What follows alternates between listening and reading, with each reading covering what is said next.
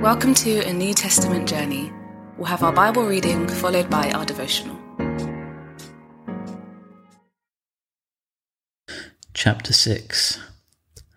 Therefore, let us move beyond the elementary teachings about Christ and be taken forward to maturity, not laying again the foundation of repentance from acts that lead to death, and of faith in God, instruction about cleansing rites, the laying on of hands, the resurrection of the dead, and eternal judgment, and God permitting, we will do so.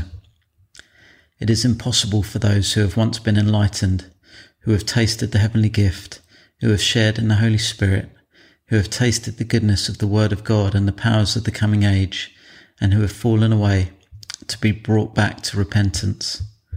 To their loss they are crucifying the Son of God all over again, and subjecting him to public disgrace.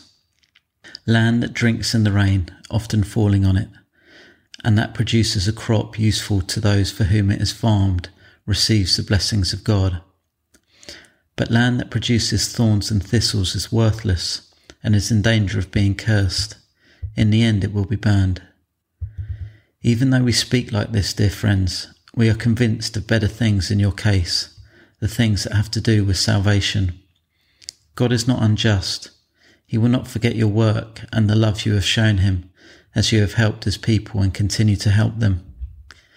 We want each of you to show this same diligence to the very end, so that what you hope for may be fully realized. We do not want you to become lazy, but to imitate those who through faith and patience inherit what has been promised. When God made his promise to Abraham, since there was no one greater for him to swear by, he swore by himself, saying, I will surely bless you and give you many descendants. And so after waiting patiently, Abraham received what was promised. People swear by something greater than themselves, and the oath confirms what is said and puts an end to all argument. Because God wanted to make the unchanging nature of his purpose very clear to the heirs of what was promised, he confirmed it with an oath. God did this so that by two unchangeable things in which it is impossible for God to lie, we who have fled to take hold of the hope set before us may be greatly encouraged. We have this hope as an anchor for the soul, firm and secure.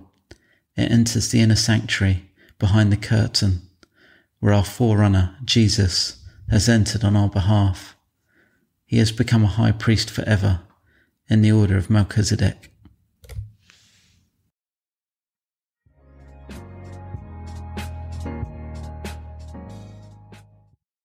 I often feel like I need an anchor. I'm prone to drifting with the tide and getting very close to some rocks. My soul sometimes fades. It sometimes exudes about slightly dubious things. So I'm very grateful for the anchor metaphor in verse 19. It really helps me. I realise that sometimes I need to consciously fix my thinking around a defined constant. Sometimes I need to resist the ebb and flow of my emotions by deliberate thoughts about the permanence of God. God never changes. God's purpose never changes.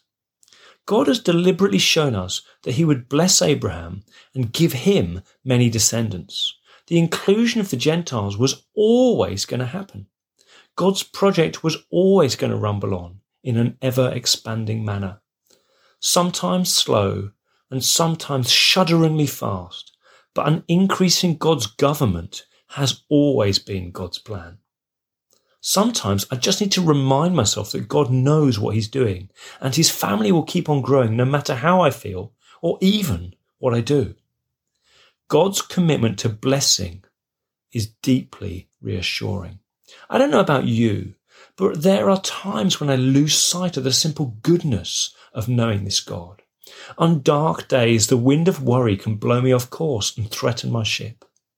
On those days, I need to remind myself that God is good. He has always done good.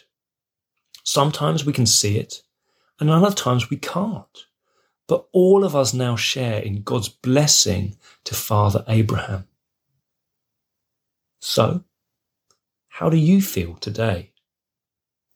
If it's a good day, Run your hand around this anchor. Get used to its feel.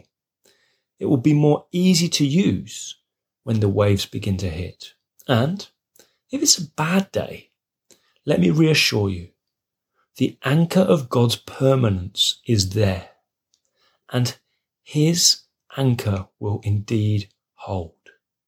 Trust in the goodness and the faithfulness of God, and how his purposes never change and his plans never fail.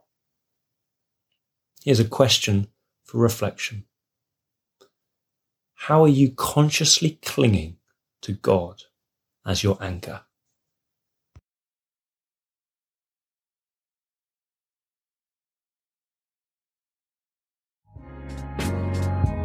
We pray God's word bears fruit in your life. For all the information about the New Testament journey, head to www.anewtestamentjourney.net.